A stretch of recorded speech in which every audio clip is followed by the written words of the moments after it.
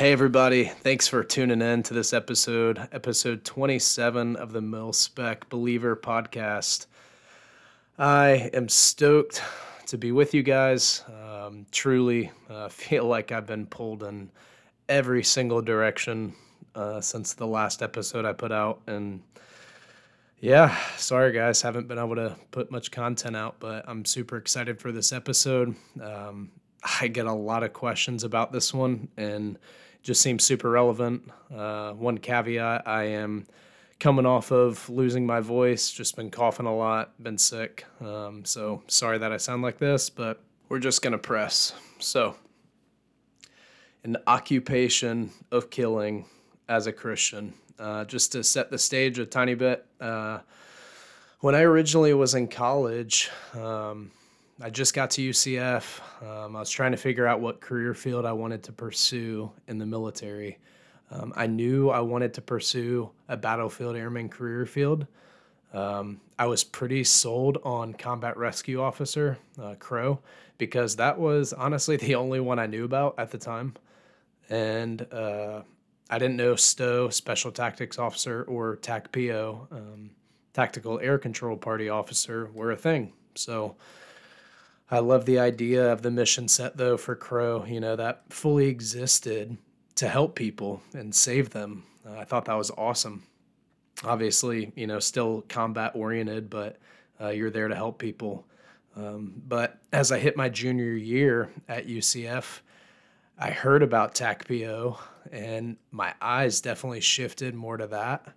With the close air support mission set, that definitely was appealing and seemed like a really cool job. Pause real quick. If you don't know what a TACP is or what their mission set is, I know I've covered this often, but just for any stragglers there, it stands for Tactical Air Control Party, and your primary mission set involves coordinating close air support to neutralize an enemy force. So, hence the title of the episode, An Occupation of Killing. So, with that said, there was somewhat of a moral dilemma there, right?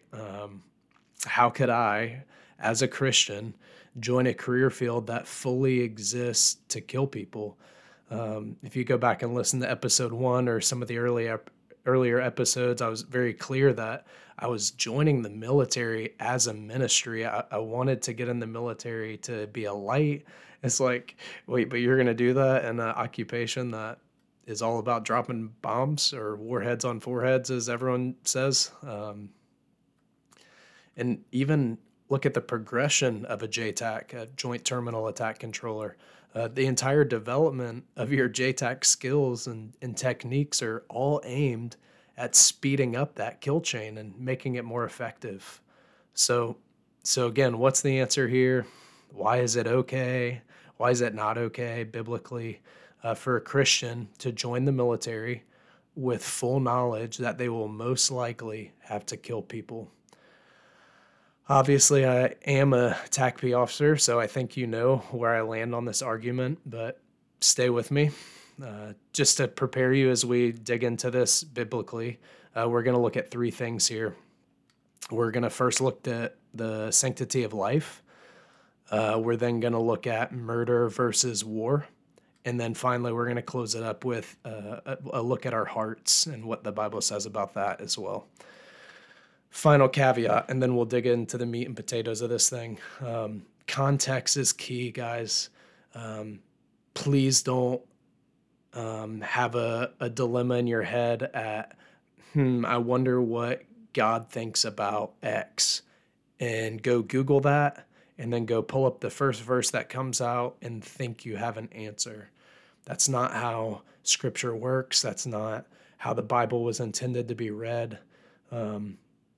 As we work through issues, or as we work through things that life throws at us, we have to look to Scripture for those answers. So that is the right move, but we have to do it looking at context. So we got to look at the Old Testament, we got to look at the New Testament, and we got to look at it as a whole in order to see what we can best interpret is what God is calling us to. All right, so Sanctity of life. The first thing I want to hit on here is the sanctity of life.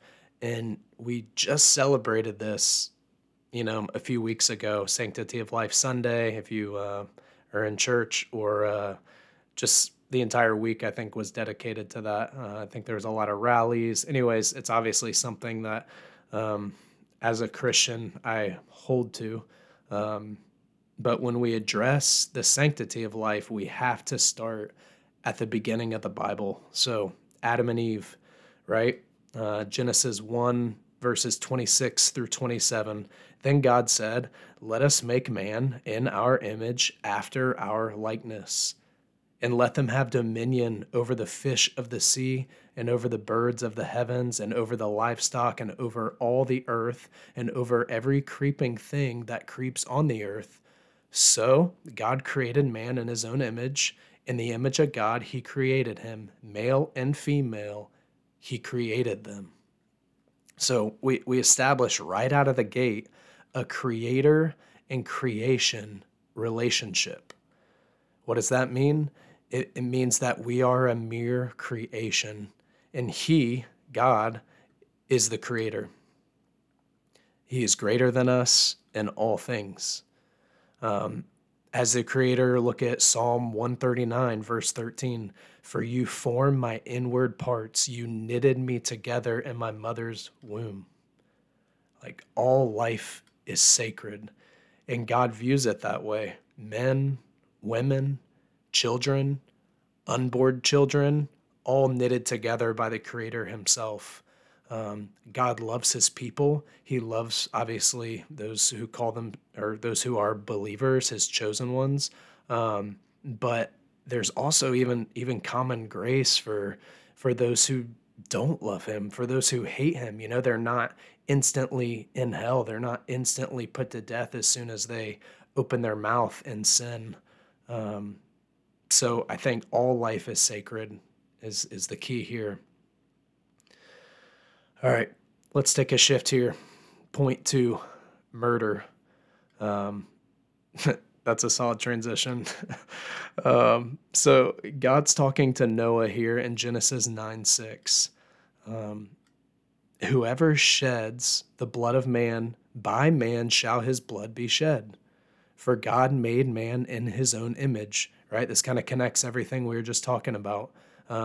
There is the sanctity of life, and because of that, if man, takes another man's life, God basically is declaring the sanctity of life through this verse. The earth has just been flooded, and God is talking to Noah. He describes that moving forward, those who kill will be killed, whether that's, an animal or a person. Basically saying there's a price to pay, or a reckoning for murder. But wait a second, didn't God just wipe the face of the earth? How is that not considered murder? So let's look at the actual definition of murder here. The unlawful killing of another human being without justification or excuse. Now, if you look at murder in different jurisdictions or different countries, obviously that definition is going to shift. But for the sake of this argument, this is the most general definition that I could find for the U.S. So again, the unlawful killing of another human being without justification or excuse. So we just talked about the creator-creation relationship. God has every justification to send us to hell for eternity. We are sinners, and he is holy. Period. So would I consider the flood murder? No. God is God, and we are merely man. Psalm 144, verse 4, "Man is like a breath, his days are like a passing shadow."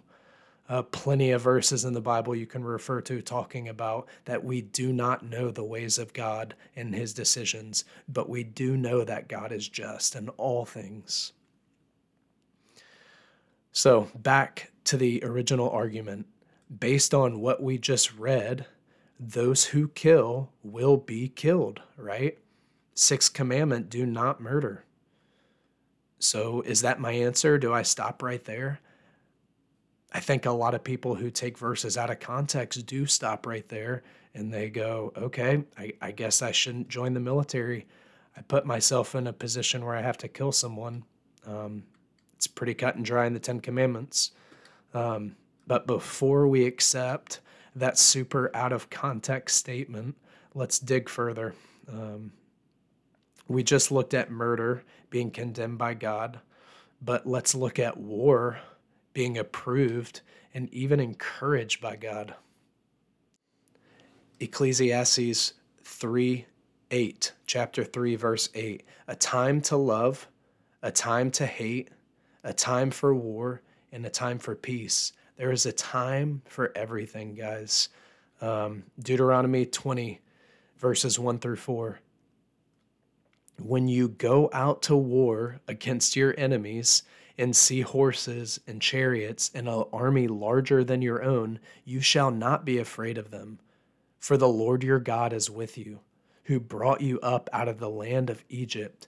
And when you draw near to the battle, the priest shall come forward and speak to the people, and shall say to them, Hear, O Israel, today you are drawing near for battle against your enemies.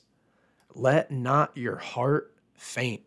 Do not fear or panic or be in dread of them, for the Lord your God is he who goes with you to fight for you against your enemies, to give you the victory. I know that was a mouthful, but that last verse was everything. For the Lord your God is he who goes with you to fight for you against your enemies, to give you the victory. So not only was war okay for the Israelites, but God went with them. He commanded them, to go to war. There was countless battles throughout the book of Joshua where it was inevitable that Israel was going to lose these battles based on numbers, based on lots of different circumstances. And yet God essentially won these battles for his people. In one instance, God called down giant stones to crush an enemy. Can't even imagine. Hopefully, this is starting to make things a little clear. But I will say that the only caveat I would have to this scripture that I just said, being used as an argument for war being okay, kind of the devil's advocate of this, is that this was a war for God's people to take over the promised land. When God told them about the promised land, it was currently being occupied by tons of people, giants even, nations. But God had set aside that inheritance for his people, and God blessed the hands of the Israelites as they fought the wars to gain that promised land. So, with that said, I wouldn't endorse war based on this scripture alone. But I think it can be used to make a solid distinction between war and murder. The two are clearly different and are not viewed by God the same. Otherwise, he would have been openly encouraging the Israelites to break the sixth commandment, do not murder, by having them go earn the promised land or fight for the promised land through sin. No, that's not what was happening. What are we fighting for when we go to war in the U.S.? Obviously, the Israelites had a just cause that was commanded by God. But what about America? What about the wars we are fighting? Should we be participating? I think it's a valid question that you should ask. This episode might be outdated by the time someone listens to it, but it's a valid question to ask before joining. I'm going to keep this pretty general because I don't want to get too political. But in general, we have freedoms here in America that other nations do not share. As an example, our biggest enemy is China, where Christianity and Bibles are banned. By fighting our nation's wars, we allow for those freedoms to carry on and not get infringed. Obviously, the last 2 years here in America, we've been we've been seeing those freedoms compromised from the inside of all places. But I digress. The only point I was trying to make here is that fighting wars for your country, I think, is a good and noble thing. But obviously, if your country takes a turn and is not fighting for the right things, then I don't know if as a Christian it would, be the best idea to join that unit or join that military. That's all I'll say. So, we've talked about the sanctity of life. We've talked about murder versus war from a practical standpoint. And I want to close this argument with a look at our hearts. In the Old Testament, the Israelites had the Ten Commandments, number 6 being, do not murder. The Pharisees followed these rules almost perfectly on the outside, even created hundreds of other laws that they kept on the outside. But their hearts were so empty, and they did these things for self gratification. At least that's the theme of what we see in the Bible. They were not doing these things for the glory of God, but for the glory of man. When Jesus came, he spoke, he exposed this, and really shed light on the hearts of the Pharisees. We see that all through the New Testament. Matthew 5, verses 21 through 22. This is Jesus. He says, you have heard that it was said of those of old, you shall not murder, and whoever murders will be liable to judgment. But I say to you that everyone who is angry with his brother will be liable to judgment. Whoever insults his brother will be liable to the council, and whoever says, you fool, will be liable to the hell of fire. So Jesus points to the heart. He says, if you hate your brother, you are committing murder in your heart. So, good question here is, who is your brother?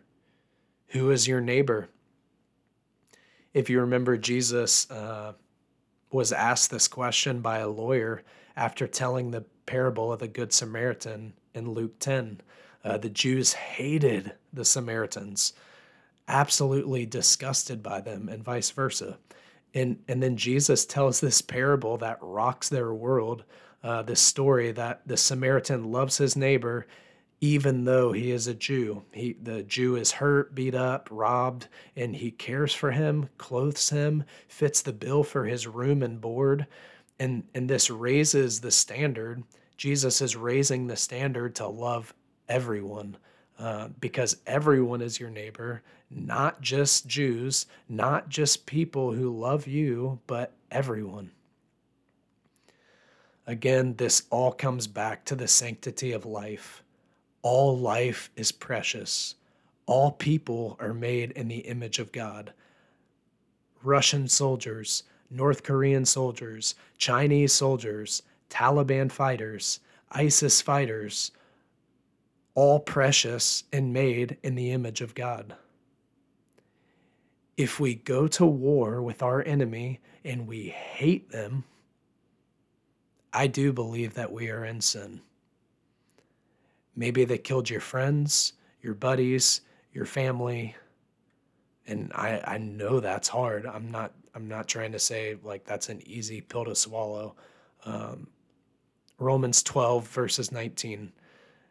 Beloved, never avenge yourselves, but leave it to the wrath of God. For it is written, vengeance is mine, I will repay, says the Lord. If you hate someone in your heart, you are guilty in the eyes of the Lord of murder. So the question is, where's your heart at? Are you just hungry to go annihilate some people from the earth? Are you that pissed off that you're just hungry to go annihilate some people? Do you want to become a TACP or join one of these combat career fields so you can drop bombs and just murder hundreds of dudes? that have hurt you in some way, shape, or form, or a sense of patriotism that you hate them so much. If that's where you're at and you're not in the military yet, I would highly encourage you to pause and not join the military with that type of mindset. I do believe you are in sin. Are you already in the military and you're jaded, frustrated with the enemy? Like insanely understandable, guys. So if you are in this place and you hate your enemy, I would encourage you to step back and reflect on the sanctity of life. Reflect on your own sin and remember that